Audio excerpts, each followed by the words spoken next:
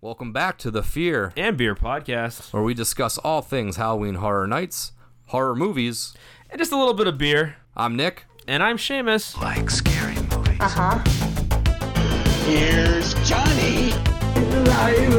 It's alive! It's alive! You miss me. Aren't you drinking? I never drink. Why? Before we get into tonight's episode, we want to remind all of those listening on Apple Podcasts to drop us a 5-star review. It helps us grow as a podcast and build our audience. If you're listening on Spotify or any other platform, follow us, and don't forget to share with friends and family who might have a little bit of the strange in them as well. And while you're on those socials, Instagram, Twitter, Facebook, be sure to find us, Fear and Beer Pod. Give us a like, share, and you can always message us. We love to interact with all you guys. This is off to a great start already. Okay. Big episode 50. This is 50th already? This is 50. Oh my goodness. Yeah, this is a long... I'm already 50 years old. Oh, this is nuts. We are hitting a lot of milestones lately. We had that 1-year anniversary episode, we had the HHN at Home 2 episode, and we're going to keep the train rolling on episode 50. We got another fun, we'll see, yet chaotic. This is a special episode. This is a special chaotic episode. It might be a little chaotic. We have our fan favorites from the pod back with us. We got Kevin. Thanks for having me back. And we have Jimmy this week as well. Hello. Super loud again. Sweet. Alright, sweet. Jimmy is going to try his best to figure out the audio levels. He's still... Well, he's already screwed up and cracked his beer before we... He did do his beer way too early. He's half into it. Top. We're staring at our closed beers, and Jimmy's halfway done with his already. Premature can poppage. Yeah, happens to the best of us. It happens to the best of us. That's fine. So this week, like we said, we got a special one. We told you all about it. We are going through the HHN icons. But Kevin and Jimmy are not the biggest HHN fans. They know some stuff from either listening to the episodes or seeing some of our socials. So they might know some names, but they might not know the backstory. So I'm curious what we're going to get for answers. So we're going to go one by one. We're going to show them pictures of the icons in random order. We're going to let them give us their best take of what we think or what they think that one is. I'm ready. Yeah, game face is on. What are we going to do if they get every single one of them right? No, but you said the point Shitty wasn't episode. to get it right. The point was just to come up with an I know imagination, that. imagine the I think story. the point of the episode is we want the audience to scream and yell because you guys should know the answers to these and you don't. But what happens if you get everything right? You'd be like, oh, this is so-and-so. Oh, shit. Done. Right. This So was that episode. I mean, yeah. So in disclosure, I haven't gone. My wife is like horror is like not her jam at all.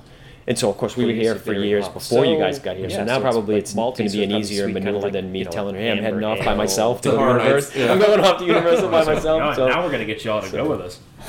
Yeah, and then Jimmy has not done any HHN events, so he just moved down this past year. So we're gonna bring him through the ringer this year as well. Yes, very excited.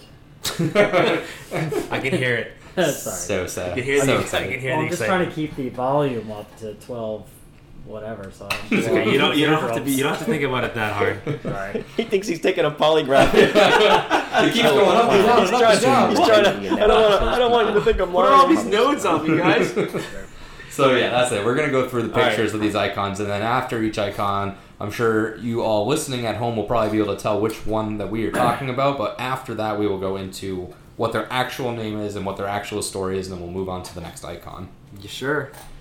That's the game plan, at least. Do you want to drink some beer first, though? Yeah, let's do some beer. Let's crack some beer. Let's I get mean, some beer. one of us, again, already popped their beer, so premature explosion, but we're having another Rogue Ale beer. Let's say the can art looked familiar. I know it's not the same beer, but this is the same brewery that we had when we had Justin on. So we interviewed Justin that night. We had a Rogue Colossal Claude, I think was the one we had. Oh, good, because I thought this was the one you had. So no, good, well, we mentioned it. So the reason we bring this one up is because this is the one they're known for. I think everybody recognizes this like skeleton pope like thing on the Dead Guy Ale is what we're drinking.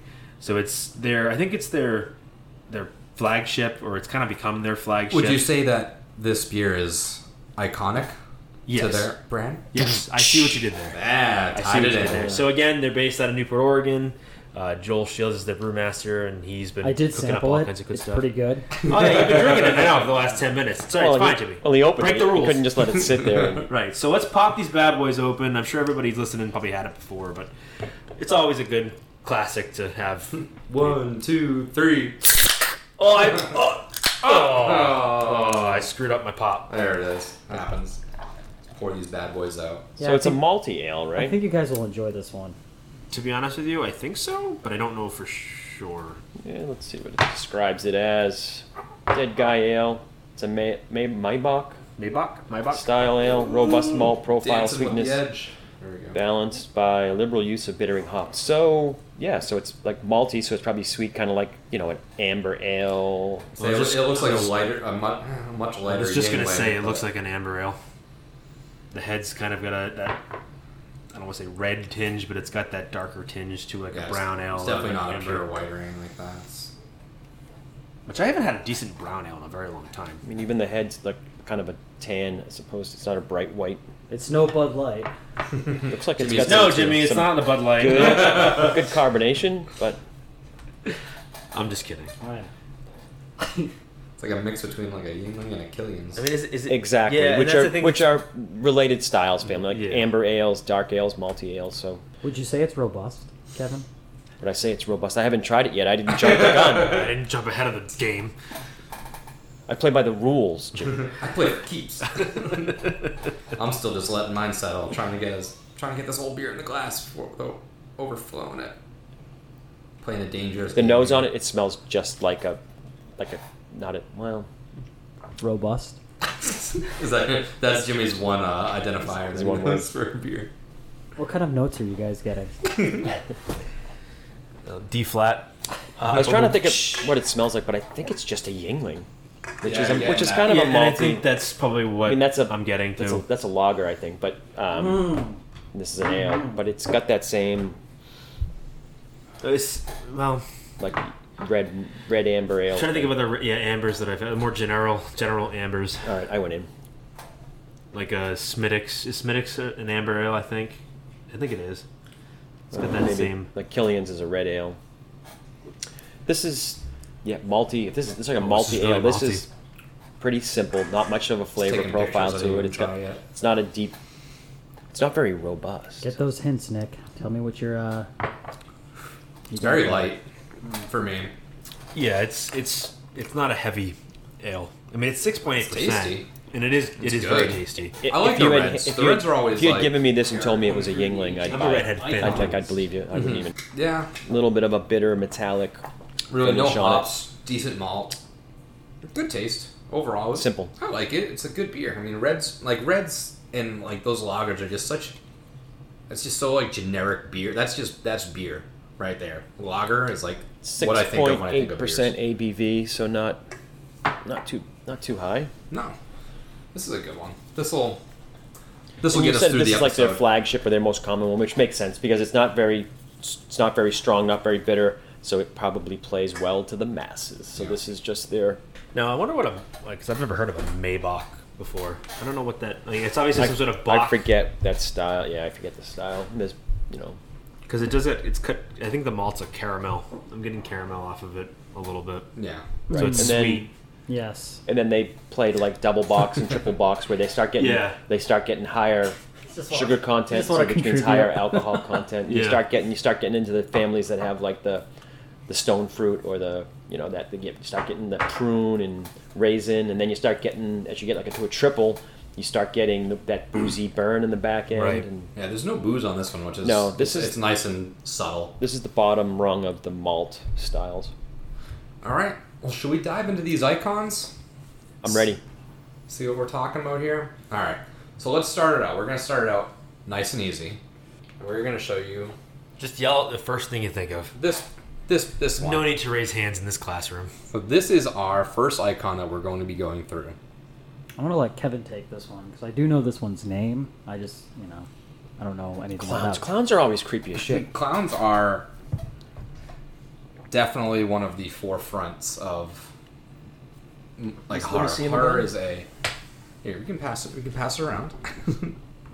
So we're gonna look for Oh, yeah, he's a name creepy for as this shit. gentleman in a story. What's their story? Because the icons do have stories. Some more in depth than others. Some are shorter. And some of these icons we're going to show you actually weren't even icons. Some of them were All right. scrapped icons that were supposed to happen, but for one reason or another didn't come to fruition.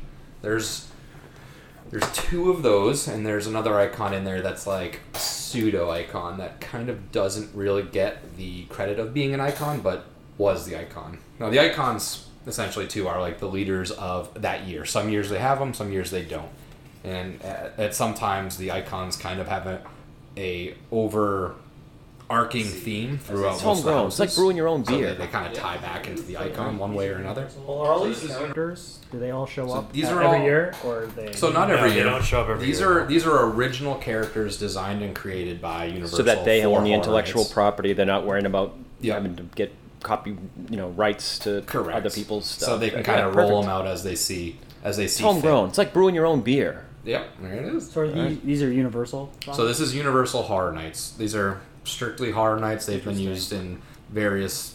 I mean, they've been used in Singapore, Hollywood. Orlando has definitely been the one that uses them the most. They're HHN characters, so it's not like Universal Monsters where they've made movies back in the 30s I was gonna say, about why them. not cash in on that? Make a movie out of it. We've talked Well, about that I before. think we've talked about it. I don't know if it's something they'll ever do, but it's definitely it gives their haunted attraction more flavor because you're getting something of some substance rather than just saying, "Hey, here's a dark, But wouldn't scary that make house it of more blood all flavor over." though? Of like these characters, you know, you base them, then you make a movie out of it. Now it draws. I'd be more curious. attention. I mean, yeah, I bet maybe. at some point they do something. It would make sense with all the streaming services and everything that they have. I mean, they own. Is it Peacock? Yeah. No. Well, no. they have some ties with that at least. Yeah, based NBC Oh, Universal. NBC Yeah. Universal. I could. I mean, that would be a cool. Even if it's just a series, not. I don't like know a if I'd movie, want to but- see a clown though. I mean, how many times are we gonna do a clown? Well, Seamus has some. Seamus talking to the third person now. As our audience knows, I have some controversial views on Jack the Clown. Like, I like him as a character. No. I mean, clowns. But I mean, he's cool looking for sure. I'm just saying, But I like, hate you know, I mean, clowns. like, how many times you can do, you know, horror. Yeah, movie he's stuff. HHN's Joker. He's really what he is. He's the Joker. He's the Joker. But I was getting Sweet Tooth vibes from like Twisted Metal too. yeah, well, hey, come on now. I wasn't a PlayStation guy, Jimmy. What are you gonna do? I'm sorry. Sega. Oh well, it was Nintendo. Definitely were a I Sega had. kid. What was the one on Nintendo? It wasn't Twisted Metal. It was the other one with the school bus. But either way, whatever. All right. Well, since Seamus said the name already, Sorry. Well, I mean, how many clowns? I had a name before, so it didn't spoil what yeah. I thought. Oh, you knew. So, No, I didn't know the name. I mean, I'll still tell you what I named yeah. him What before. was your name going to be for this man? So he's Cuddles the Clown. Okay. His parents were trapeze artists in the circus, Okay. and he traveled as a kid with the circus. Yeah. His parents were killed in an accident, a trapeze accident. Okay. And so the clowns took him in and raised him. But one of the clowns was a pedophile. Okay. And eventually, as he got older and wiser, he killed the clown, assumed his identity, and now he kills people as Cuddles the Clown. Very good. I think you might have a knack for this. Universal needs a call. Does he cuddle them after Well, he kills them? that was the play on the name. I'm not sure Oh, how okay. it works out, but I figured that was fitting. That was super creative. I had a really stupid one. Yeah, it wasn't that stupid. What's Come your on, story Jimmy. for this? What do you got for to Jack say? the Clown So here? my thing was like he was a dude who was super passionate about his profession, children's birthday parties, and he happened to get a couple of bad reviews on Yelp. He's the Yelp clown killer. Yeah, and then he went on a killing spree, and that's how we know him today. as Oh, and Jack the Clown. the other thing I did do in preparation is I made notes of like the common archetypes of villains. Yeah. And I think he falls into what they call the jokers or the one-liners, kind of like the leprechaun character. Like when he kills somebody, he makes like the turkey witty, from Thanksgiving. Yeah, he makes witty remarks. he's got as some so he wit falls to him. into that type of the guy that's like he's not a silent killer. He kills him and then has some witty saying. Yeah. So I don't know if that's true for the character. I'll find out, but I see him as So that what we type. have for Jack as his backstory is he was born in Shady Brook's rest home with his brother Eddie in the late 1800s. So this is a very old fella. Ancient clown. Yeah. And then, so his real name is Jack Schmidt, and he was a carnival performer, and he did like to entertain the kids and stuff like that, and he went on to Dr. Oddfellow's, what they called Carnival of Thrills. And he had escaped from a poor, abusive family, so he's got that old trauma backstory and stuff like that for him. He goes into the circus as sort of a disguise, almost as you would. I'm at sweet. So he was wanted for the abduction and disappearance of several small children, throughout the southern United States. And then the doctor himself, he was wanted by the police as well for the accidental death of a couple patrons in a quote-unquote freak circus accident. So he wasn't really sympathetic to Jack's, problems because he didn't want the cops coming around looking for him. So Jack kind of confessed himself to him and revealed the bodies of 13 children that he had hidden in small trunks. And then, fearing the worst, Dr. Oddfellow murdered Jack and hid his body in the carnival.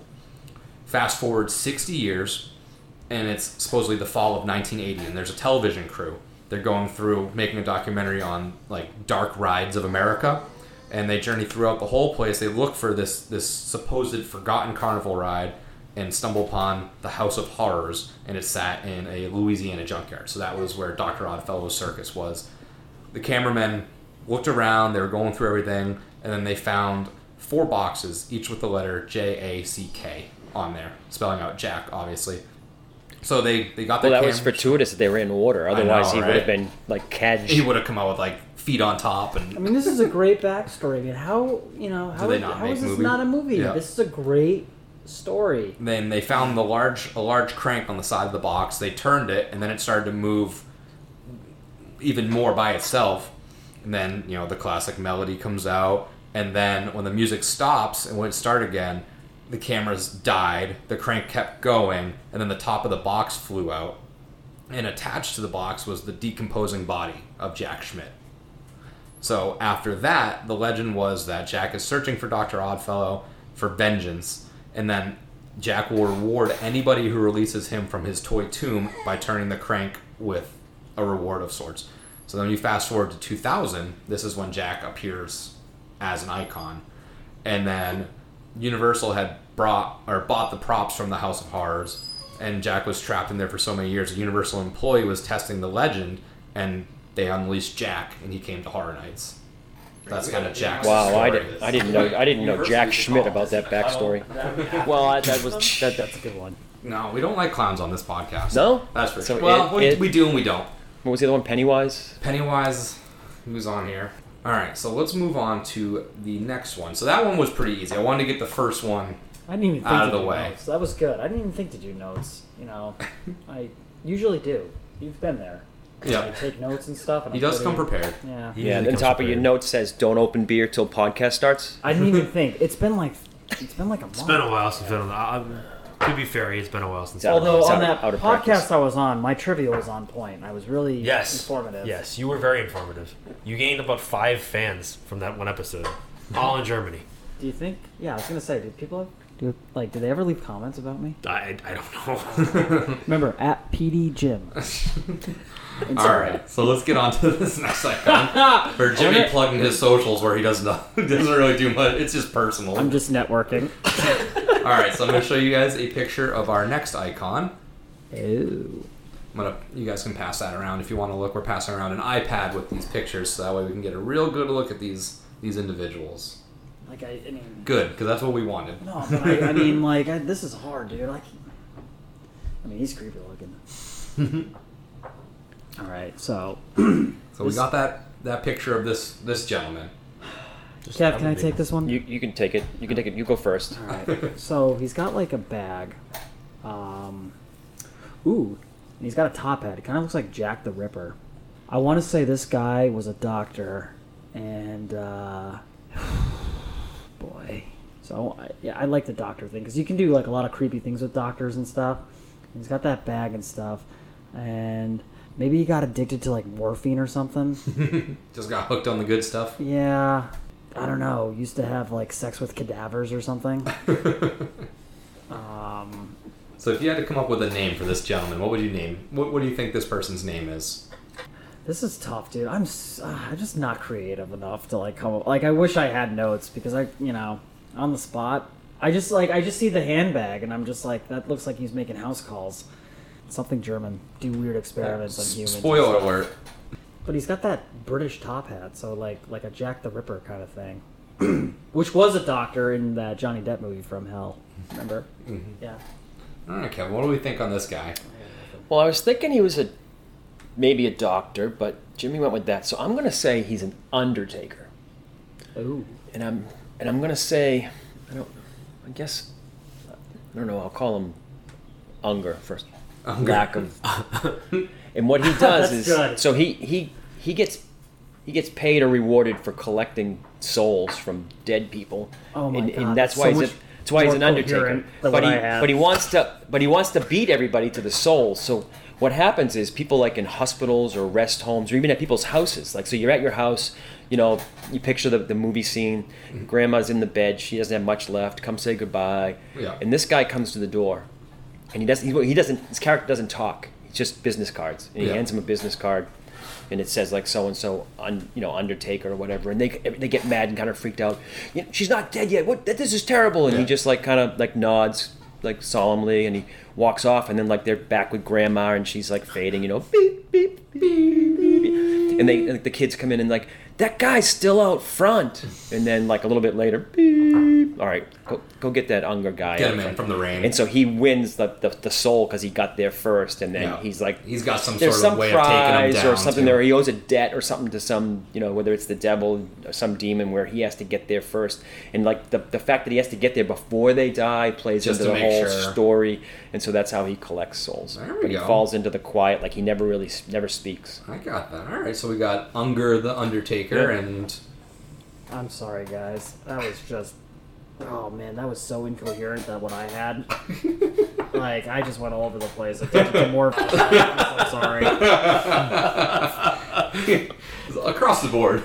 But, like, I mean, he's got the handbag, so I just figured. Yeah, no kidding. Okay. Jesus. All right, Seamus, do you want to tell them what we're talking about here? Yeah, surprisingly, they were relatively close. Yeah. Both of Is he a them. doctor or what is he? So, who we're looking at is the caretaker, or also known as his name, Dr. Albert Kine, or Michael Kine. Dr. Albert Has a German dialect right there. And that was supposed to be Michael Caine, but I'm terrible at accents, so I'm sorry for anybody that's a fan of Michael Kine. Became the caretaker of Shady Oak Cemetery in Willamette Valley, and he later converted the Victorian-style mansion he and his family lived in into a mortuary and funeral parlor. So in a way, he is looking for souls. In a way, he is a doctor. He was a surgeon for most of his career. He was intensely interested in the inner workings of the body. So if you think of him almost like one of those grave... Like Frankenstein? Grave resurrectionists or grave robbers. Kind of. Well, Dr. He wasn't trying to create life. He was just interested in what the body can do. And he was using the deceased in the town that they lived in as guinea pigs in bizarre experiments. So his demented extended family was made up both of blood relatives and deranged assistants.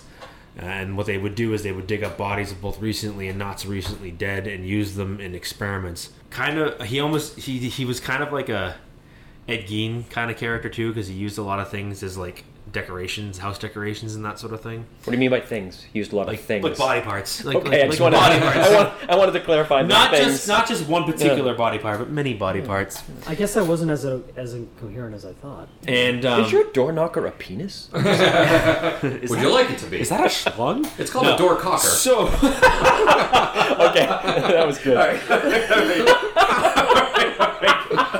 You just hear the... So in addition to t-shirts, you now can buy online the Fear and Beard door cockers. That's making the highlight reel. all right.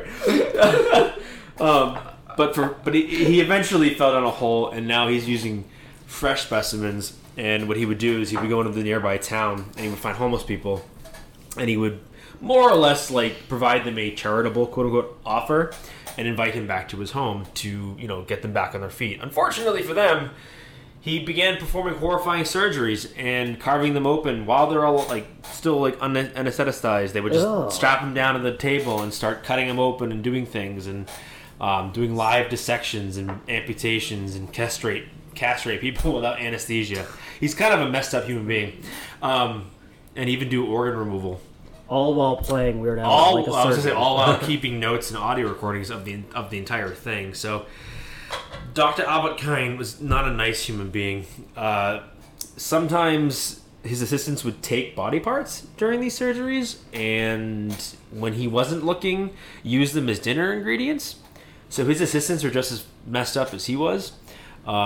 like Cartman with Scott Malkovich's parents. Yeah, more or Or less. Scott Tenorman's parents. Scott Tenorman. Scott Tenorman. Let me touch your titty. Did you see Jeffrey Dahmer's new cookbook? That's Seriously, this dude was like, you think he was pretty bad, but then I don't know who the hell he's got working for him, but they're not.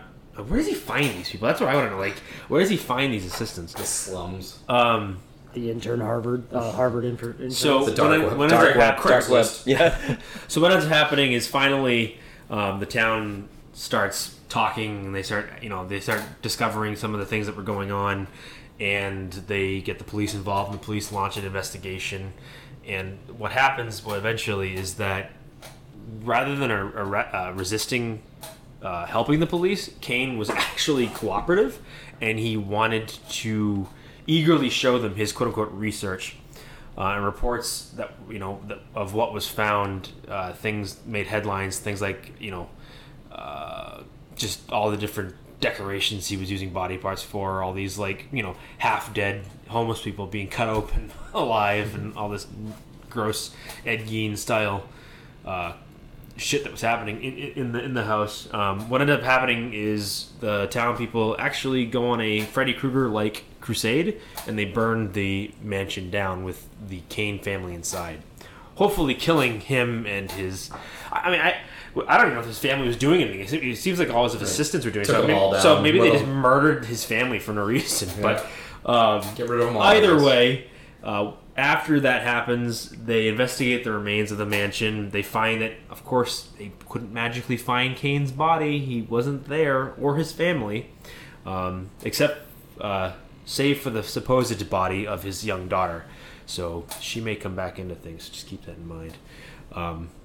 What they end up finding is a Viet Cong level network of tunnels underneath the house that go from the graveyard and the cellar all the way down through the town and stuff. So clearly he was able to escape and grab bodies while he was still doing his thing through these tunnels, and obviously they gave him an option to escape.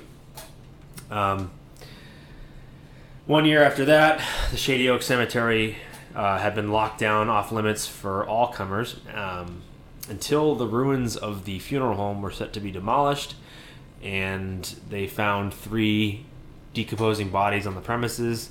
Not long after that, people who were last reported in the vicinity of the site began to go missing, and several research teams were sent into the reopened cemetery, because there's a cemetery attached to it, to investigate the reports of strange things happening both from the ruin and the cemetery itself. And then finally, whether it's confirmed or not that he is dead or undead, or if he's just kind of managed to get out, he, I guess, was given the ability to take control of various creatures and stuff.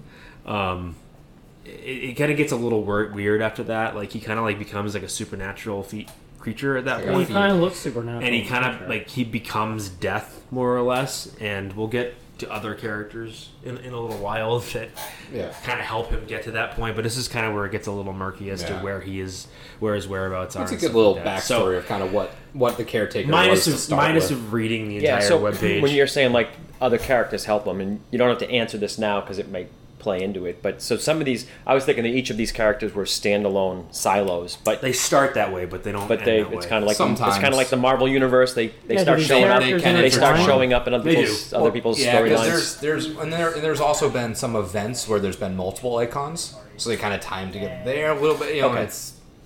It does get a little intertwined, so they murky at points, which is good. I mean, for the storylines to cross a little bit. Yeah. All right, so this is going to be another fairly easy one, I think, but it'll be interesting to see what the stories are and the names are that this gentleman. So this is our next icon right there.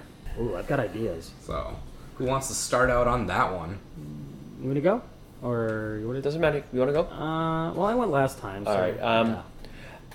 The name I have, I think I may subconsciously have known this one. Have summoned it? I think it's the director. Okay. Mm-hmm. So, so Hollywood type, run out of Hollywood for some terrible scandal, can't make movies anymore. So he kidnaps actors from Hollywood that he can't direct anymore and makes them act out these scripts that he writes, which are these horrific, murderous scenes where they end up killing each other, and he films the whole thing. And then he's got this weird theater in his house where he watches the finished product, and then when they pan back from him watching them, like the corpses that acted in all of his movies, almost like an award show. He's got them all dressed up in all of these like different, puppet, like mannequin style. Yeah, it's kind of like Weekend at Bernie's, but on like walking around. on like Walking Dead thing. They're all like zombies sitting there and screening. He's screening his movies for these people. So that's. I like that. What do you think, Jim? So, I kind of know this character too, as the director. I feel like he was. So if I were to paint a backstory for this guy, I feel like at first he was like very into making. It started at first as like making like real world documentaries, like National Geographic type documentaries about like like natives of like South America and stuff, and witnessed like way too much, and kind of like Cannibal Holocaust kind of thing. Mm-hmm. Went down the rabbit hole. Yeah, and inspired like directors like Eli Roth and those guys and stuff, and he's never been all the gore porn. Yeah, never in like just disappeared. And I feel like his backstory would kind of be like what Cannibal Holocaust is based about, except he actually took real people and sent them into the jungles and to get murdered by like a native tribe.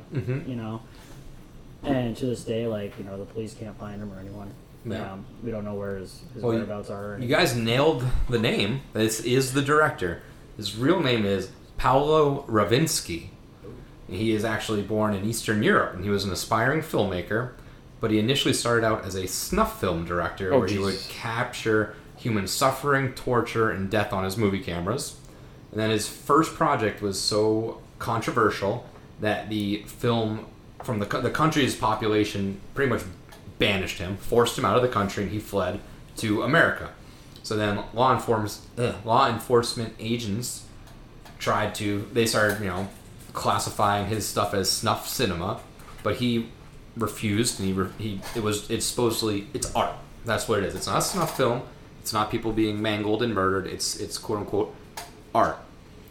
So then his storyline with Horror Nights and how he kind of comes there is that Paolo was hired by Universal Orlando to film their newest horror movie at Islands of Adventure, their park.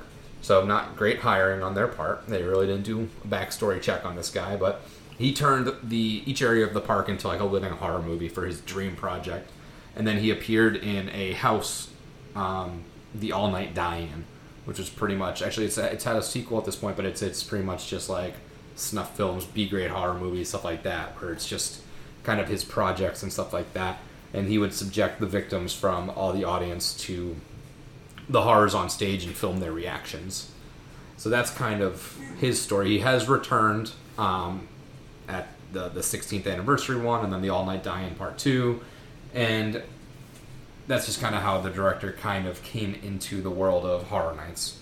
But a little quicker backstory for this guy. The first two, Jack and the Caretaker, definitely have more in-depth backstories. Yeah. Some of them are more basic. Because of the backstory, or have they been around longer? Like, do the characters gain depth as time goes on, and they show up year after year? Yeah. Well, Jack has been at the most. The Caretaker's a very popular one as well.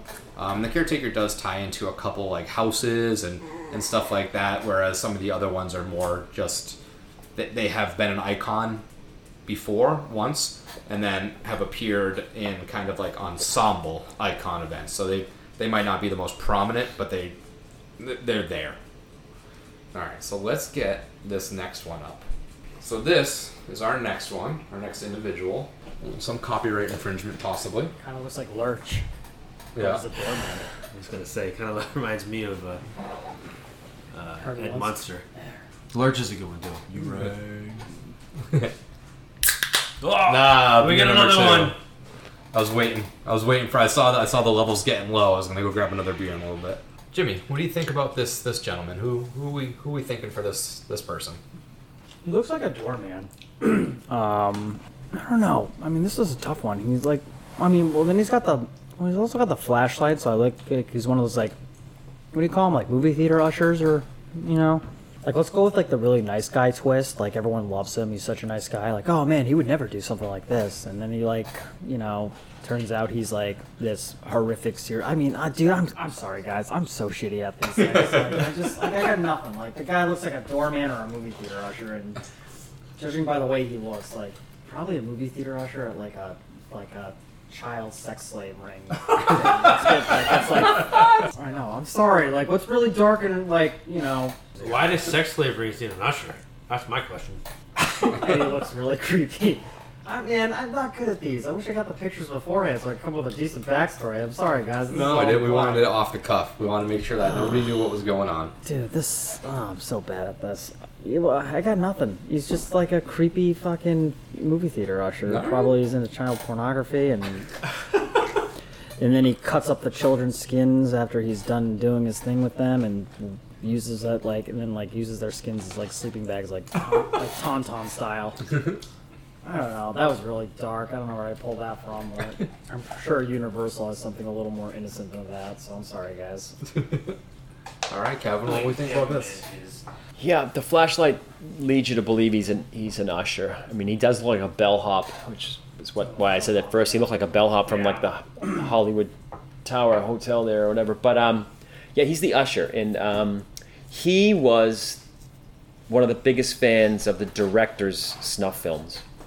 And so it works in conjunction with the director's films. That's so good. So what he does is he goes out and he kidnaps people and he brings them in and he ties them up, and they're tied and chained to the seats of the theater he runs, and they all are forced to watch the films the director makes. That's where he fits into them. There we go. All right, that was so good. So oh man, guys... this is frustrating. Like that's a home run. That's something Universal would write. Like here I am coming up with like child sex like slave. We should have laughed about that. He's like That's doing, funny. and he's like sleeping with a children's skin like a tauntaun. Jimmy, do we need to talk off the podcast? For anybody that wants to buy shirts to support Jimmy's therapy. You went dark places, man. I don't know. Maybe I was going for. I mean, I'll give you this. You're both correct. His name is the Usher. No. Yes. So his real name is Julian Browning. Excuse me. And in the 1920s, he was an usher at the Universal Palace Theater, and it was a movie house that had been converted from a playhouse. And like Kevin said, he was a big fan of movies, not necessarily snuff films, but he was a fan of movies in general, and he liked horror movies specifically. And he became something of an expert, I guess you could say. But along with that, he was also kind of an asshole, and he was a strict usher, and he was very concerned about rules. So without rules, there's chaos. Right. So he made sure that all you jackasses and you make-outers and you girls giving handies and popcorn buckets 6 and inches. stuff. Yeah. 6 inches. He makes sure that you follow the rules. So during a screening of one of his favorite movies of all time, The Phantom of the Opera, starring Lon Chaney Sr., he got in a scuffle with a especially rude theater goer, and during the fight, his flashlight was seized by the patron and thrown through the screen, tearing it. So he was pissed, went in the backstage to get it back, and somehow... Did you say flashlight or fleshlight? Well, it says flashlight, but, I mean... One can assume. Today's podcast is brought to you... So somehow he gets back there and, surprisingly enough, gets himself entangled in one of the old Playhouse's sandbag ropes, and it hangs him, basically. Causes him to die a slow strangulation death. And it was revealed... Those are the worst kind of strangulation. Yeah, well, I mean, that and fleshlights and handies and stuff, it's just all working together. It was revealed that this was the first horrible event of many in the theater's history. So he wasn't the first one to die. He was the first one to die, but it would go on to feature more and more bad things to happen there. And either they determined that the palace itself was evil, or his revenge had been to destroy other rule-making patrons while watching classic movies. So the question is it just bad luck, or is Julian coming back from the dead to avenge or to cause revenge on other patrons. I mean, anything's better than using children's skin as a sleeping bag. So. It is horror night, so they do get dark at times. There was. Good thing we're not monetized. All right, so let's jump into the next one. So those first ones were pretty... Are you sure you want me to jump into the next one? Because it's only going to get worse, dude. Well, the other ones were pretty self-explanatory from their pictures, but this one is definitely a little bit more of a guessing game at this point. And it is a little bit more of a blurry picture because the internet works in wonderful ways. Let me take this one. However, how dark are we going to go? I wouldn't... Take it down to like a 7. I don't know what to do, man. I just why would you... The other ones were very... the other ones that we just went through have been very profession heavy. You know, like you see the caretaker, you see the usher. You know, you can visibly see that they're something. Whereas this individual is definitely a little different. Well, it looks like he's in a rock band, like a really shitty satanic rock band, and this is in the late 80s to early 90s. He was in a very underground, shitty rock band, and he wasn't making much money. He wasn't going to go to the top, and he was a huge fan of Slipknot, and like obviously Slipknot got huge.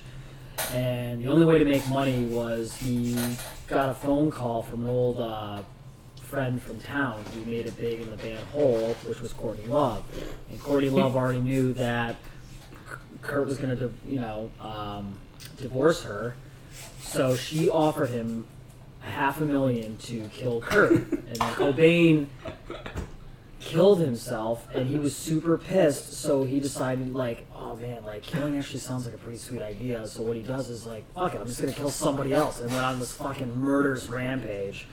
And in the devil's mask thing that he's wearing, and that's all I got. He never played music again. All right. See, you had more in you that didn't have to be super dark about kids and. Well, I don't know. I'm confused by your timeline though. So he was a rock star in the '80s. Well, late '80s. And he was a fan of Slipknot. No. So what, and then he tried to kill Kurt Cobain for Courtney Love. No, well, we're dealing with like all these multiverses. That happens to be, That's a this choice. is like, so it's like old Slipknot, like old Slipknot. Yeah, this was like, underground stuff. Prior to '96 when they started. So I forgot this tidbit. Slipknot-esque bands. He was in Slipknot. He was in. Okay. Yeah, and he got kicked out. He got kicked out, and he was like wicked pissed about that. Okay, hold on. But Kurt Cobain died in like, what, 90? 94. 94? Okay, fucking never mind, came out in 91.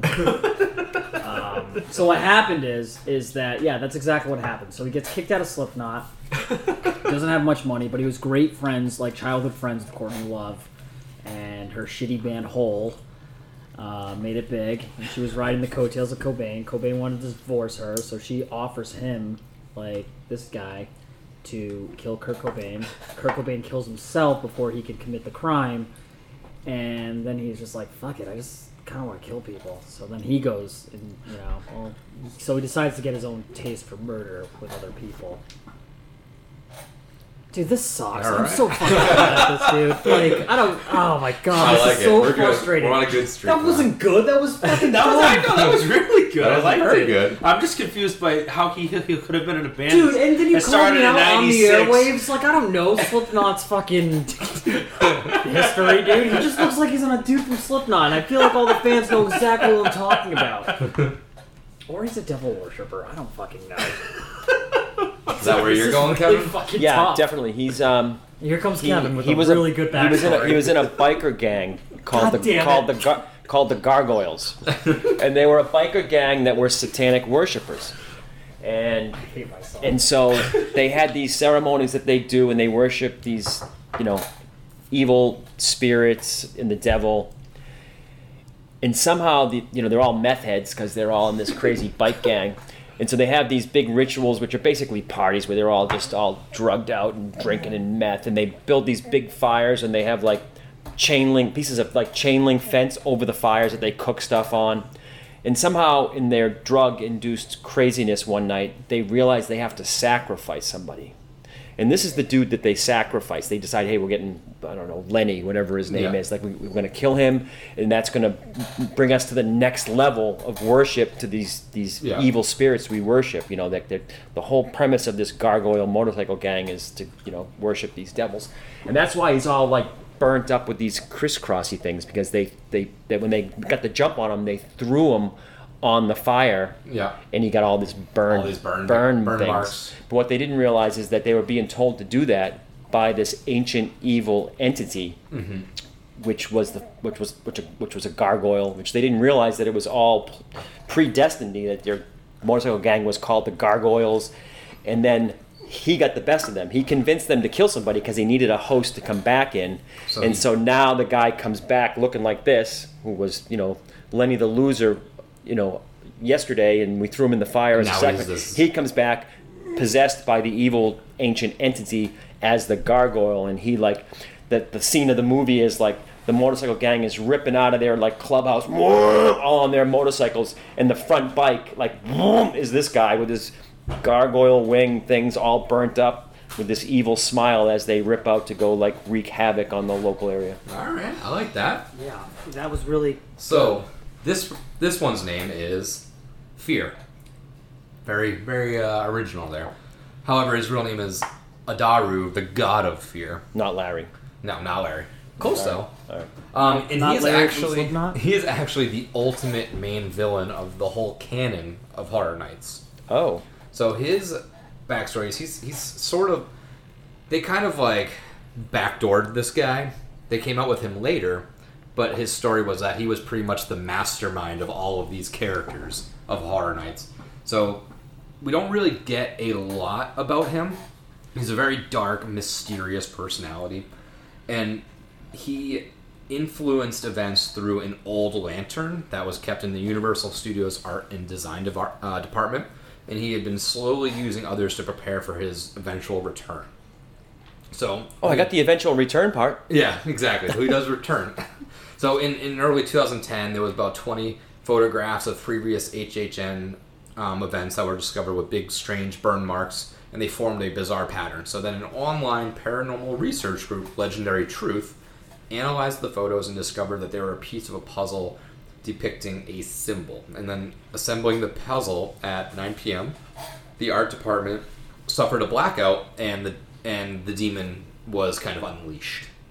And that's kind of Fear's backstory. And he's sort of a puppet master, if you will. He's the one that's pulling the strings on all these characters, no matter how powerful they are. Jack, director, caretaker, all of those. As Fear was the one that, with his lantern, was essentially just pulling all the pieces along and placing them throughout the whole folklore of the event. And he hasn't really appeared as much as the others, but he did appear at the 20 Years of Fear, and he was soon released from his lantern. That's where he began to manifest himself over different electronic media and kind of putting out stuff like from sound bites and stuff like that. 19 years, 19 cycles, what has been a decade for some fans have been an eon for me. On the 20th cycle, I shall be revealed. So that was kind of how he pushed himself into. So do they go into more of the specific patterns that he's obviously burnt with, or just that it's part of you said it's like part of a puzzle, but do they go into more like there's a very specific pattern there, which is why I made up like the chain link fence thing, because it's not just by coincidence. They're very he's definitely specific. got very distinct markings, and they do carry throughout. And he's got the different at least events. You can see it looks like Roman numeral 20. He's got like XX. Yeah. Is that So that was when the 20 Years of Fear. Right. So that's when he kind of returned on that part. So that's what the 20 stands for. And if you notice in the bottom left, it's hard to see, but he is carrying a little lantern. But that's that. So let's get into this next one. And what I didn't realize, the theme here is that they wrote them so that the characters actually are intertwined with Universal. Like Universal this, or Universal found them. So it's tricky. I don't know if they all do, but they definitely don't stray away from the fact of tying it into actual Universal. Right. It gives them, I guess it gives them more ownership, like if they tie the storyline into the company, or Yeah. All right. So let's get into this next icon. So this is our next one. Very beautiful lady. Ew. I feel like you guys are going to lose a lot of fans, and I apologize sincerely. Let's let Kevin go first, so I can get the creative juices flowing, because obviously this is a I'm failing here. Let me see it one more time. Is that a clock behind her? Oh, get that good look going. Oh no, they're cards behind her. Oh, she's a magician's assistant, and her name is Emerald. Okay. And there's blood all over it. So I'm hoping that somewhere we're going to get a magician after this, because you're just showing out of order here. Yes, that's Emerald. She's the magician's assistant, and they do magic tricks that always go wrong. Like in a real magic show, it's like, oh, you're on the spinning wheel, we throw knives, and like people, like families and people are at the show. This is so great. Oh, go, yeah, volunteer, honey. You know, it's all make believe and it's funny, but like it always goes horribly wrong. And in front of a theater full of people, like the spinning person on a board, like the magician's gonna put a blindfold on and he's gonna throw the knife and it like lands right square in the guy's forehead. And then at first people are like, oh, isn't that funny effects? And they're like, next thing you know, the blood's all over the stage, and that's why she's got blood all over her hands. They hit him 5 more times. Yeah, exactly. Or they like saw the guy in half and like, oh, that's amazing, and they pull the thing apart and like the 2 halves of the body just fall out, fall like 2 slabs of meat. Sounds like a good thing for Dr. Oddfellow's circus. Yeah, interesting, Kevin, that you bring that up. I've got a good take on this one as well. So I feel like this particular woman is, she's an assistant of a magician with tricks that always go wrong. So, like, you know, the guy with the blindfold and he throws a knife square in the head. That was good. Oh, it's so weird. You guys came up with the same thing. I can't believe it. Oh, man. I'm having deja vu. Okay. We'll re-edit that. We'll put Jimmy's first just to make... Thank you, because that probably... Yeah. Okay. Dude, this is hard, man. Like, I'm not good at this stuff. I can't reiterate. What's your first instincts when you see something like this? Well, I mean, she looks like a call girl from like the 30s. Okay. Her and her hooker friends at the brothel invite lonely sailors from like coming back from World War II, and they just, instead of having sexy fun time with them, they murder them. Okay, all right. And that's all I got. All right, we'll take it. Seamus, you want to take the lead on this one? It's funny, you actually... No way! How close was I? Well, not close, but like... But parts of it was actually somewhat... Was it the magician one? Or no, it's not, but I'll get to it. So, this is actually Lady Luck. And Lady Luck is a shape-shifting succubus. And she's been around since man began taking chances. Hence the name Lady Luck. It's believed that the ancient people associated... Luck be a lady tonight. Right, exactly. Associated her with Teach, the Greek goddess of luck, or her Roman counterpart Fortuna. Apparently, she causes So how is he close with prostitute? I'm missing the connection. Well, we'll get there. Hold on. She actually causes bad things to happen to whoever gambles with her and loses. Bad things also seem to happen to people if she gives them a choice and they make the wrong one. Just 1 year before closing of what's called Shady Brook Rest Home and Sanitarium, there was a prisoner named Floyd Mercer who hung himself and left behind a notebook full of quotes about luck. Turns out he was the only one who ever gambled with her and survived. Floyd witnessed one of his friends, Benny, play poker with Lady Luck by his side, and he won. Later, Floyd saw Benny being killed by Lady Luck in her true monstrous form and her minions. The minions were her past victims, turned into monsters with spade-shaped scars. He escaped when she saw him, and he faked being crazy to get into an asylum and stay alive. Eventually, he realized that, she found out where he was and hung himself because of it. Since then, Lady Luck has made sure everyone takes an extra gamble, and she can be found in a dark room with a roulette wheel that she uses to torture victims. Now, how you're somewhat right is that she's quoted as saying that she was there when Columbus sailed as a rival captain and his mate, and a simple coin toss seemed so innocent that his crew turned to hate. So it had to do with ships. Yeah, so World War II prostitutes, same thing. Yeah. World War II sailors, World War II sailors. Well, we were onto something to it. I want to give you something, Jimmy. Just accept it. Take it. Just take it. We're not talking about World War II here anymore. But what Kevin saw in the picture too, that was that you went and you thought of the whole spinning wheel thing. It's actually the roulette wheel. It's the card wheel. Yeah. Where you put money on a card and they spin. It's called the money wheel in a casino. So the thing about Lady Luck, and this is more just history of the event, which is kind of nice, kind of cool, is that she was the icon for Halloween Horror Nights 21. It's the only one she's ever been in. and she didn't have her own house. But the cool thing about her character is they used her in all of the various houses in some way. So like even if it was like the Thing, she was. So they wove her into all the houses. Oh, that's good. So that's why I said like earlier. Sometimes they intertwine the character in an overarching story for the event. All right, let's get on to this next one because now we're getting into these other characters that are not. Buckle up, guys. So we got this fine gentleman here. That dude is literally a ripoff of Jason Voorhees and Leatherface. Well, you might be onto something there. This character strikes me as like cheesy and cheap, almost like a parody. Yeah. Is that a beeper in his pocket? No, is it? I don't know. It's like that might be a. I don't know what. It could be like a knife, like a. No, it's a beeper. You guys are on the stuff. And he's got the Hannibal Lecter face mask on. It's like this is like a collection of tropes to almost parody of villain. Oh, this one's gonna be hard because there's nothing. Yeah.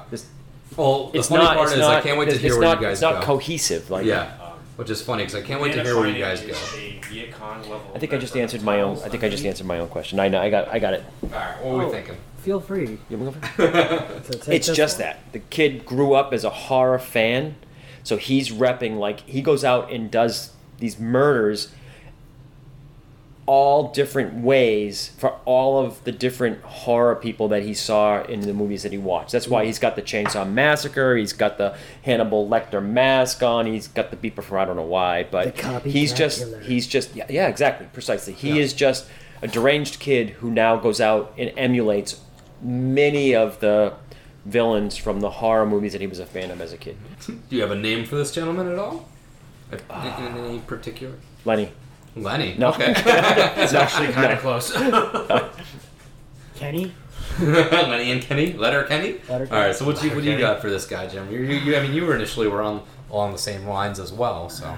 Yeah, I don't know, man. I'm so shitty at this. All right, so ex-quarterback from high school, superstar athlete, has the hottest chick in the whole school, head of the cheerleading team, prom queen, all this. She leaves him. A World War II sailor. The dude on the drum line. So he goes on a killing spree, killing all of the geeks and nerds. With a chainsaw. And his name is Thad. Thad Castle. Thad Castle. All right. Well, you guys were off to a great start. This is Eddie. Oh. Eddie Schmidt. Oh, he's related to Jack. Jack's brother. Like his brother, was born in the Shady Brook Rest Home in Santarm in the late 1800s. The Shady Brook place sucks, dude. Yeah. Why are kids being born in a rest home? Eddie is portrayed as having been overly obsessed with 80s slasher films, particularly ones featuring chainsaws, such as Texas Chainsaw Massacre. That's where it gets pulled from, right there. So his story is, in his youth, he actually set up haunted house events within the confines of his trailer park that he lived in, and a group of teens set the place on fire as a quote-unquote joke. So that was a pretty good prank there, not knowing he was inside. So they trapped him there and disfigured his face and hands with severe burns for life. So Eddie uses that kind of mouth guard to cover his burns and stuff like that. He's been in a game show funhouse called Run that he kind of invented.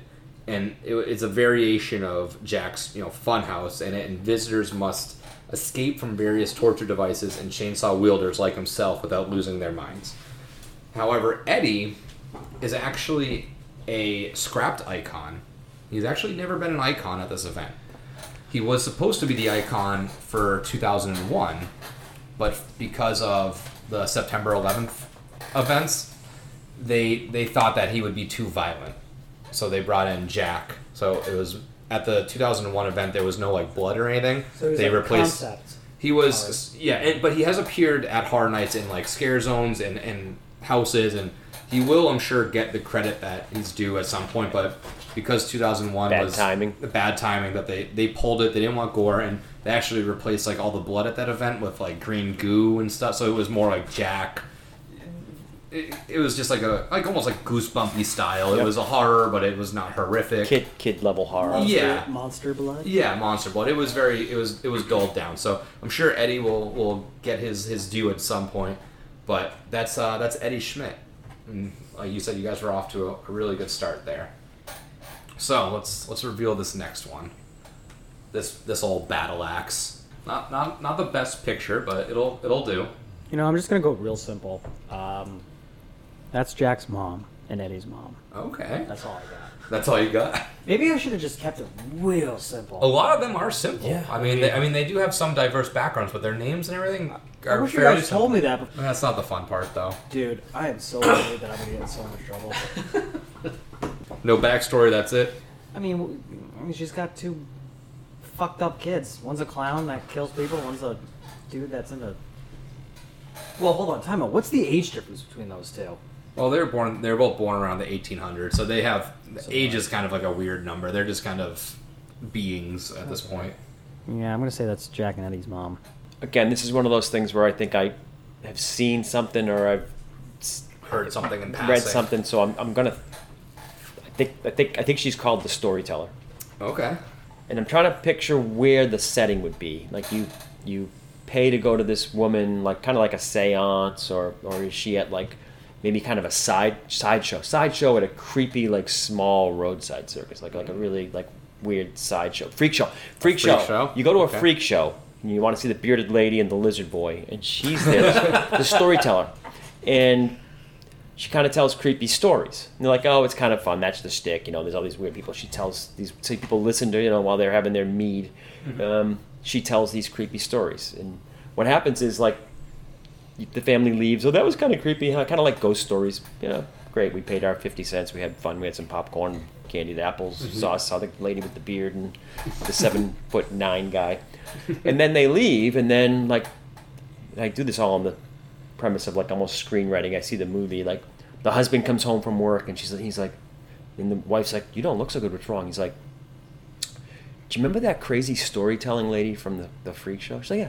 Remember she told that crazy story about the guy who like kind of looked like Abe Lincoln, but he had a limp and a scar and he like tortured kids? She's like, yeah, I saw that guy today. She's like, what? And then like, no, I saw her. It was exactly the way she described it, and kind of like an aha moment. And the wife's like, "Yeah, whatever." And then like they sit down, they're done with dinner. They're sitting down. The news comes on, and it's like, 2 kids are missing today from the mall. Blah blah blah. And the guy's face kind of widens, and the wife's like, "What's wrong?" He's like, "That's where I thought I saw that guy today." So people who hear the stories from her start to live them. Get into that story. It's always more of a premonition than anything. Yep. I like that. That was super good. I'm not even trying to be funny. Like, you're super good. Like, I'm like, man. I wish I did my research. I'm sorry, guys. Oh, well, we didn't want you to do research. That was the point. Well, I mean, I wish I saw the pictures at first and created backstories. Like, or I feel like I'm getting better as the characters. Well, The frame they have that in, like, it's creepy. Like, it's one of those things you'd see in It's a like an movie old where Victorian. it's like almost, you almost want it to be hologram. Like it's one of those things you'd The see eyes somewhere. followed you. It's precisely is what I was going to say. Like the That's eyes probably would what they were follow going for with that. So, you're right, Kevin. It is the storyteller. That is her name. She goes by, well, not what she goes by. Her real name is Elizabeth Strict or Elsa Strict. Either one is fine. I don't think she cares so much which one you call her, but those are her real names. They've kind of used her in a few different ways. She's obviously she started life as a creepy old storytelling lady, but they did do a little bit of a backstory for her. So at some point in the history of HHN, she starts as an origin story as a little girl who is visited by a winged creature who wants to skin her alive, but in retaliation she eats it somehow, and in doing so she inherits its darkness and proceeds to rip all of the stuffing out of one of her dolls and murder her mother with a hammer, as you do when you eat a demon. As she gets older, she obviously transports guests into a landscape of a story. So again, you're very close to what she actually does. And the story is called Terra Crentis. The land is ruled over by the evil Terra Queen, which you might see her again. who oversees the execution of her victims to refill blood vats, almost like a Bathory, forget her name, but bathed in blood, that type of person. So the blood is used to create a ceremonial dagger called the Terror Throne Blade, and it's used in sacrifice people. And then on the last night, the queen herself is actually sacrificed.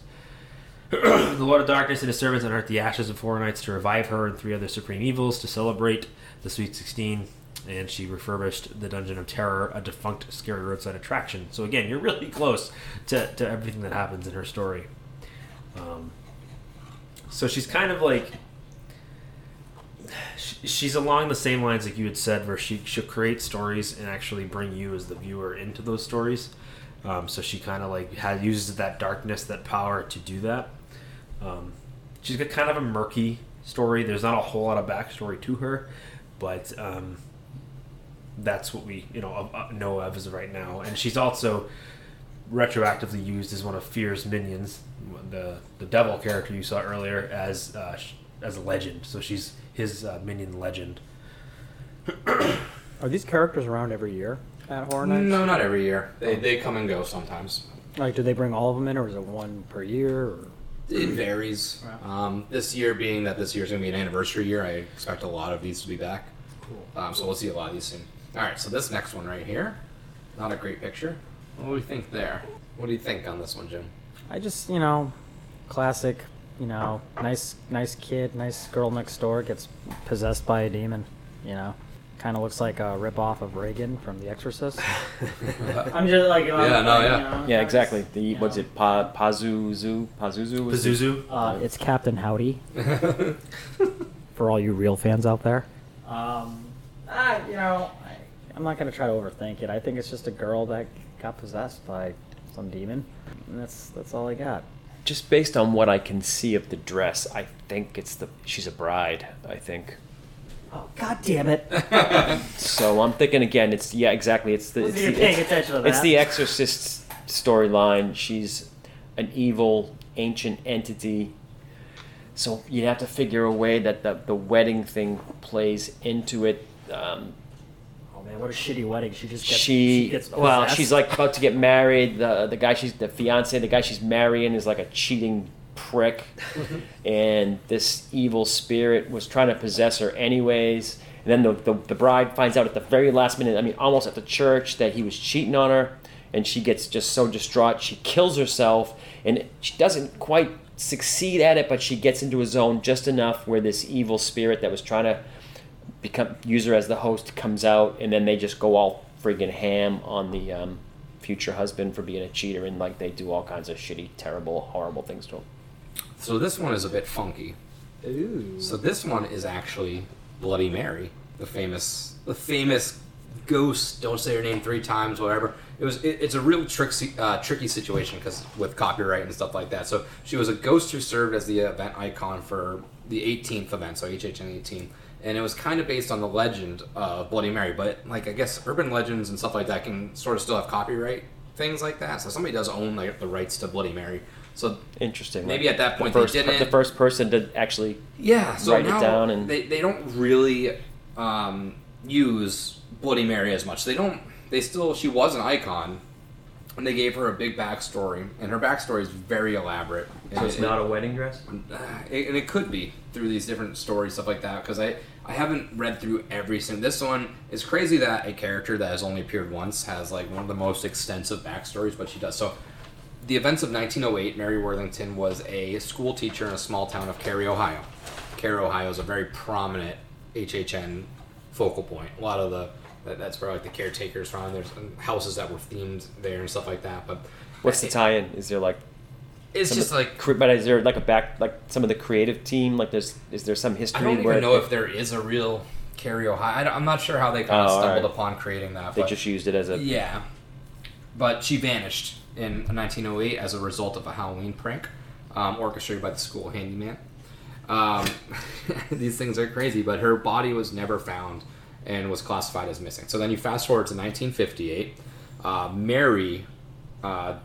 Marie Agna, daughter of Mary Worthington, who died back then, received a letter from her family attorney, who informed her that her wishes of her late mother, Mary received several valuable heirlooms that were originally belonging to the grandmother, Mary, so the one that had disappeared.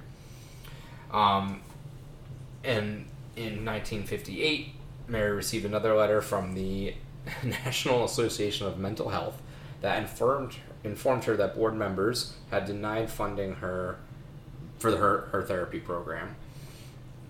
And then she began in 58, I guess, her immersive therapy program, where she hired assistants from a local facility, and they were believed to be ex-cons or mental patients and stuff like that.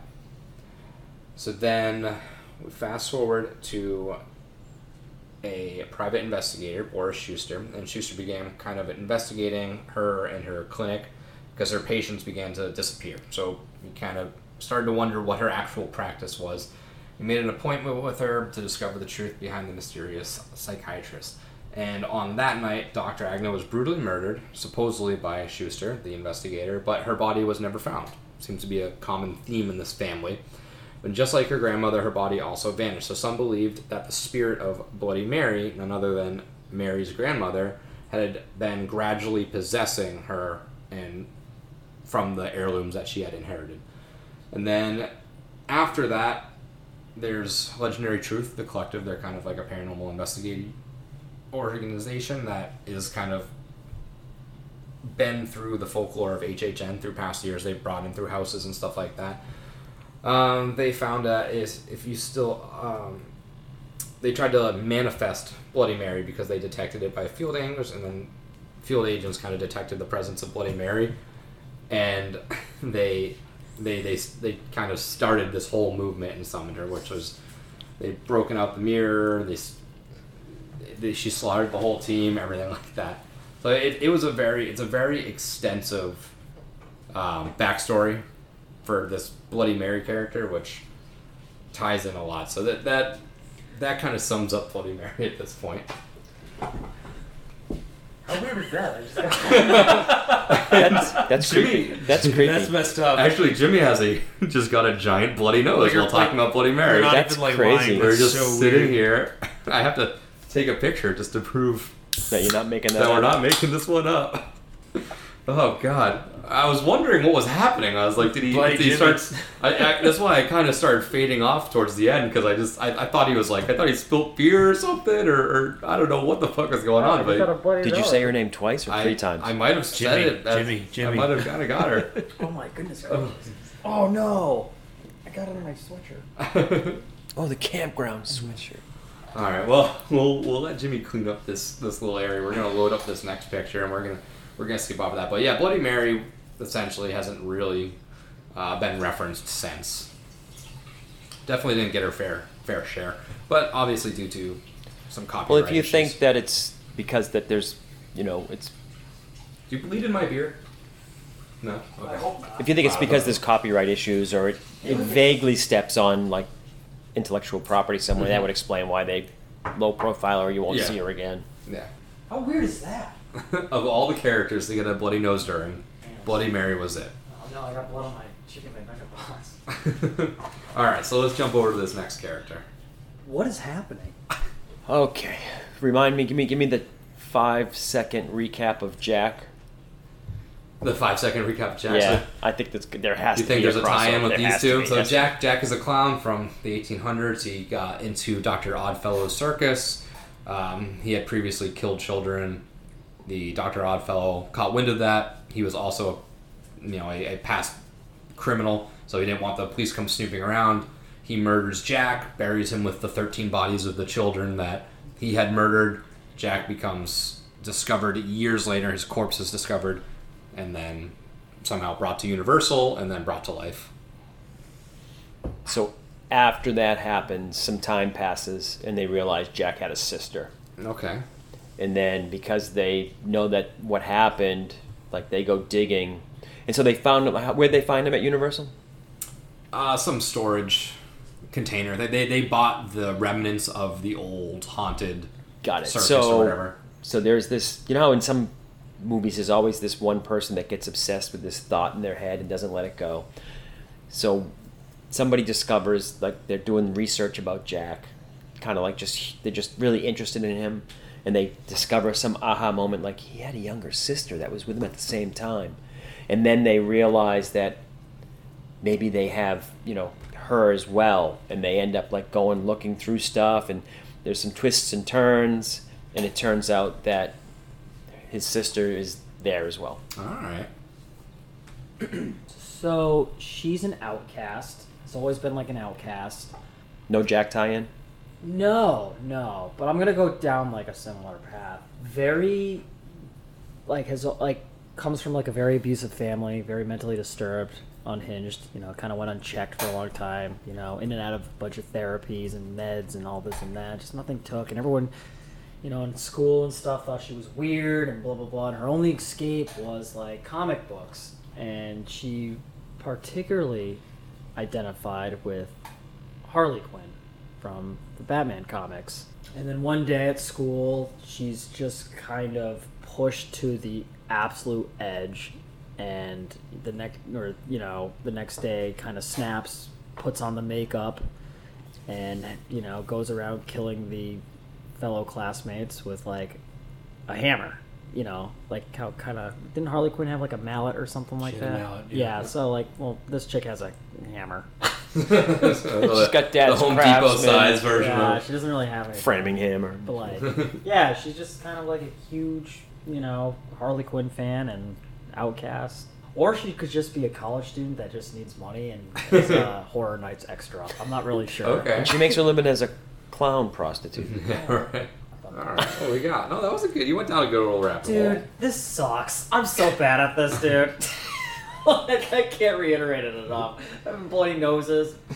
Like, I'm just like dying here. So you're both pretty much on the right track. She is in relation to Jack. She's Jack's right-hand woman. There isn't a whole lot of backstory to her other than she first appeared in a live show that was featured in 2007 with Jack. She kind of, along those lines, kind of like becomes obsessed with him and turns up as his Harley Quinn, quote unquote. Again, there's not a whole lot of backstory as to where she comes from, but just that, you know, she was brought in by Jack and helps him torture people during their stage presentations. She does kind of resent playing second fiddle to Jack, according to promotional material. So you can kind of tell she's like kind of going. She's obviously crazy, and she's like she wants to be like her own character, but she does kind of fall in that like second, like that sidekick role to him.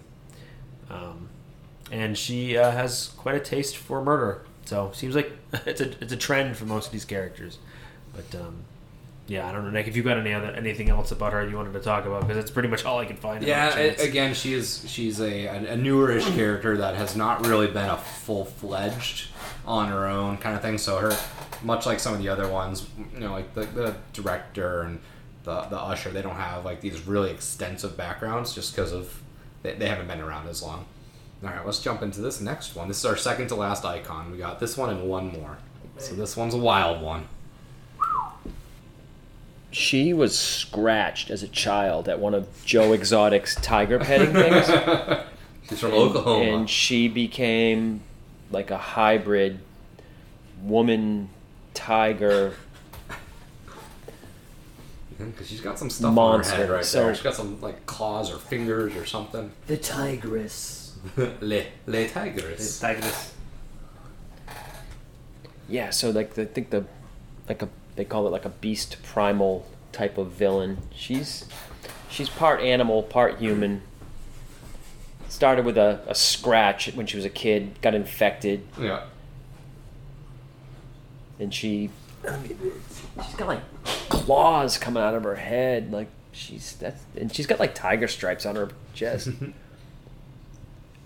And she's got this like crazy like power. Like, even though she looks kind of freaky, men are like super attracted to her. So like they meet her in clubs and bars, and they think she's like dressed for costume. Like, oh, no, that's her. And like she's in Vegas. Yeah. And so she's like always telling, like, people think like she works in like a show. Like, oh, the showgirl, like that's your costume, but it's not. She's really like that. Yeah. And so she picks up these guys that are at conventions in Vegas, and they think like, oh, she's in Cats. But then she takes them back, and then like she turns into like like she starts acting like a tiger, and she mauls them and eats them. All right. Oh man, What is this? don't even fucking know, dude. See, I'm not really getting any animal vibes from her. Can I see that crown thing a little bit? Looked like claws to me. She looks like a Martian, like from like Oh, Mars the Attacks. alien track Alien might be theme, good. Yeah. Or like the lady from like Species. Oh, maybe she's like one of the doctor's like experiments and stuff where he's trying to create like hybrid like gene splicing. Okay. And she you get this wonderful fucking thing. This creature. Yeah. It's like a human genetic splicing thing gone wrong. All right. Or gone right, depending upon how she Gone. treats you. They're gone right. And her only thing is to propagate her species, so she has to constantly breed. Yeah. They call her the queen. The queen bee. The queen bee. The queen bee. Okay. Well, She's the propagator. Ooh. Yeah. There you go. The propagator. queen bee. So I actually was going to be doing this one right after the storyteller, but Seamus let the name slip. So I moved it. So this is the Terra Queen. So you had the queen right. Oh. So the Terra Queen, she actually, again, doesn't have a giant backstory. She was the icon just in 2005. And she rules over the Terra Correntis, which is her land. And it's like a monstrous motorcycle gang, and she gives out commands to her black guard and followers. And there's a ceremony of blood that always goes underway, which concludes with the sacrifice of pure blood. And then that's one of the key ingredients to making a ceremonial dagger for the next ritual. So it's kind of like a full circle kind of thing. But it is a weird little, like, we did a whole episode on this, but it's a weird, like, it's a whole dystopian future-y, like, place. There's biker gangs and guardsmen, Mad Max. creatures, and it's a whole different style. But she's a real cruel, heartless, and she always had lawbreakers sent to the body collectors, which were in the Gorewood forest. And she couldn't speak. She would only hiss and growl and make weird noises. She had an interpreter for her, and she would just kind of really sit at her Terra throne. So it's pretty much all. I mean, Terra Queen, Terra Crentis, Terra Blade, Terra Throne. It's all, it's Terra everything. So that's the Terra Queen right there. And you were onto something, both a little bit. My idea is better. So this is our last. This is our Universal last. should scrap that one. Our last icon. Oh, what the fuck? Ooh, looks like one of the children from Salem's Lot that like tap on the window. Little vampire children. Ooh, there's my idea. That's your idea? What is it? She's a vampire A child. vampire child? Yeah. No, that's stupid. Let's ride with Yeah, this. ride Let's with roll it. All right. So she's a vampire child. She's actually Vlad the Impaler's daughter. And, yeah. I mean, she's fucking creepy looking with those eyeballs. And, yeah, she just, like, has been, aging at the what is it? How do vampires age? At the third of a rate a human does. So, I don't know, but I don't If know. anybody would know, that would be you. I That's have no idea. That's Did they definitely mention more that in Blade? I didn't even Right? realize that was a thing. That's up your I thought alley that's more. I don't know. We'll have to wait for the new Blade show to come out before we can get the answer. I thought they said something like that in Blade. Yeah, I think she's just like a vampire kid that's just like, ooh, like let me in, Ooh, Who's been- let the right one in? let the right one in, or Yeah. It's a good yeah, movies. yeah. So I think she's like a little vampire kid, and she's been just sucking blood and fucking shit up since 1842. But it looks like she's in the 40s now or something. So yeah, I'll go with that. She's a little vampire shithead. All right. She strikes me, at least this picture strikes me as very Twilight Zone. Like yeah, I think she's like part of the like Twilight Zone. The glowing, the glow. I'm sure it's because it's black and white and the glowing. So Yeah, that's movie starts. It's like the 1930s. She's in school. There's a terrible storm. The kids are like outside, and they're slow to bring them in, and she gets hit by lightning.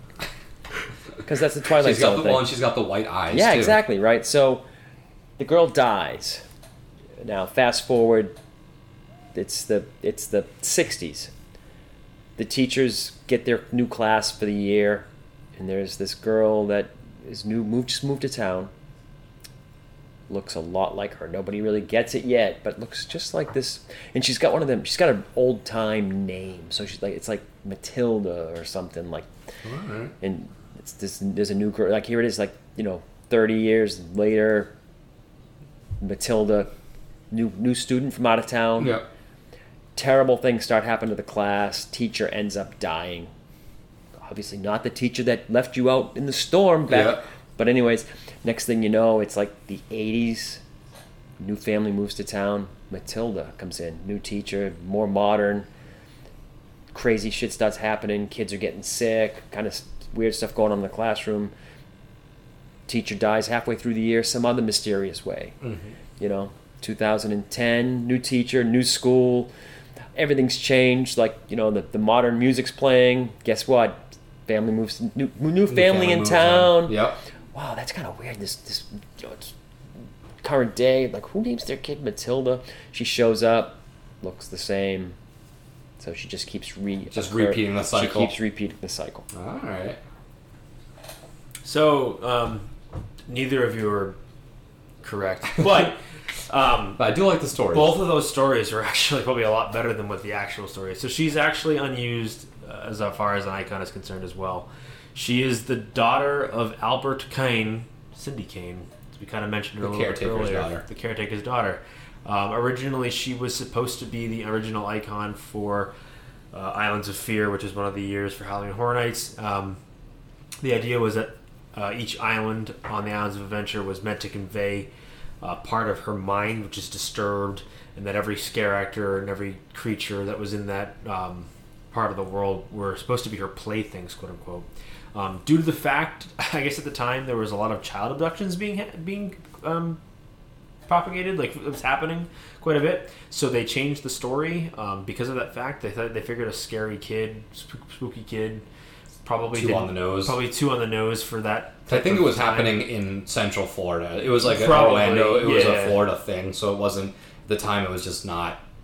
You don't want to put that in. Yeah, so they were just being cognizant to public relations. Yeah, kind of stuff. Some family down the street just had their kid snatched, and here's Universal Horror Nights. Come see Cindy Kane, our little dead daughter kid snatching. Thing. Yeah, so it's a little not so great. So essentially, it's funny enough that she was supposed to be just her own character, and then because of that, they replaced her with the caretaker, and then she kind of got roped in as his daughter, and she shows up in one of his houses as like a caged kid in the kitchen scene of that house. So she was supposed to be her own character. They obviously didn't use her, and then they brought her back kind of in the caretaker's world. So although we both had really good ideas, nothing anywhere near what she actually is.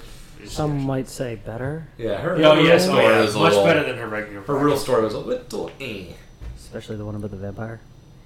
All right, well that wraps it up for all of our icons. We heard a lot of good backstories here, and you guys were actually a lot closer than we thought for a couple of these. Did we hear a lot of really good backstories? I thought we did. I thought sometimes I wonder. I mean, there's a couple that are a little iffy. I think Kevin had really good backstories. But I didn't bleed. Yeah, you didn't summon Bloody Mary. Right, I was gonna say Dude, you bled for your. How weird is that? It's a story. That's a story to be told. Am I gonna die? Maybe you're haunted.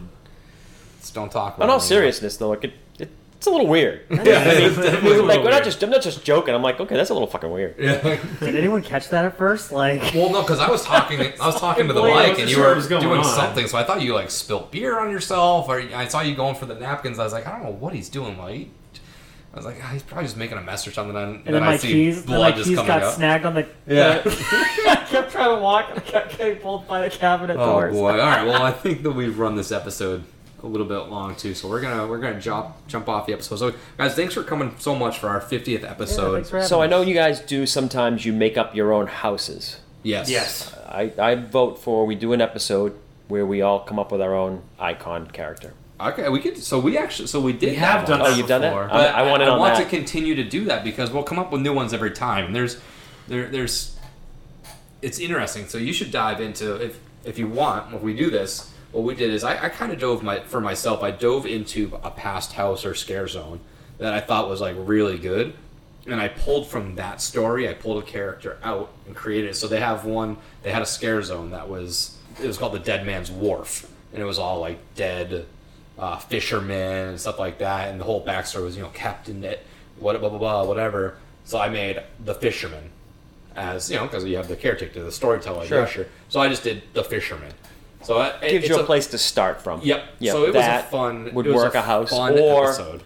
You have to take one of the existing icons and make a cohort or a partner, or just somebody that works with them, or the story merges or something. Like the chance to Jack. What's the chance to Fear? Yes. Or what's the chance to exactly. The caretaker. I mean, kind of Cindy came, but not as great. But no, I like that idea. Let's put that one on the books for coming up. So as far as episodes concerned about what we're going to be doing, I'm going to be on vacation next week. So we may or may not have an episode. We will discuss that off air. I'll be filling in. Don't worry. we'll let Jimmy take the reins. Jimmy will come back. It's gonna be the Jimmy show. So we'll talk off air and we'll see if we can sneak an episode in. But if not, you guys enjoy these episodes. Just one last thing before we go. Our T-shirts. If you guys know about them, we have our TeePublic page. It's in our bio for all of our Twitter, Instagram, everything. If you follow that, our shirts are going to be on sale again, starting Friday, I believe, all the way through Monday. A discount? Yeah. Oh, so I got screwed. I ordered today. I got screwed. No discount. If you ordered today, you got screwed. Unfortunately. Did you order today? Yeah. Did you? That just means you got to buy more. But we got more money for it. If you use the promo PD Gym, you get there is no 15% promo. off. There is no promo for PD Gym. Do not use PD Gym. That's completely that's type a lie. in the promo code Torcocker. So if you order oh my god, we're in junior high here. If you order July 2nd through the 5th, that's Friday, Saturday, Sunday, or Monday, you will receive a 35% off. That means t-shirts are $13, $30 hoodies. So lots of cool stuff. Get that. All that stuff supports us. It's going to help pay for some of our tickets and our VIP tours, which we've already booked. That's in addition to the 15% if you use the promo code PDGym. All right. And we also are planning another release. I know this. I said that we're going to be ending the episode, but we are going to be planning to release another T-shirt drop August 3rd, 1 month until Horror Nights. We're going to be releasing a whole new batch of what we'll refer to as maybe an artist collection. We're going to be getting a lot of family and friends, and they're going to be creating their own design, their own concept for our product, the Fear and Beer podcast, and we're going to be releasing those on August 3rd. So plenty of time to order before Horror Nights, but once we drop those shirts, we only got 1 more month. That's the same time they'll be doing the Fear and Beer men's thong, right? Yeah, yes. The men's thong. Yeah, those. It's going to be a picture of me and Seamus. Yep. Couple of nuts. Yeah, just a couple of nuts hanging. A couple of little door cockers. All right, did you hear that? Did you hear that? That was the train going off the track. Yes, we've been way off the track. All right, well, this was fun. Until next time, this is Nick. This is Seamus. Kevin. Jimmy. And Beyonce. PDGym promo code.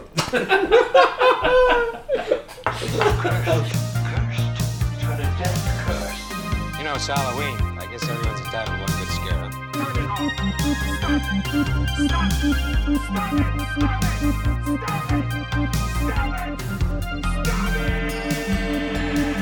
And again, I would just like to thank Vampire Stepdad for letting us use his music for our intro and outro music. So if you would, just go check him out. Spotify, Facebook. Again, that is Vampire Stepdad.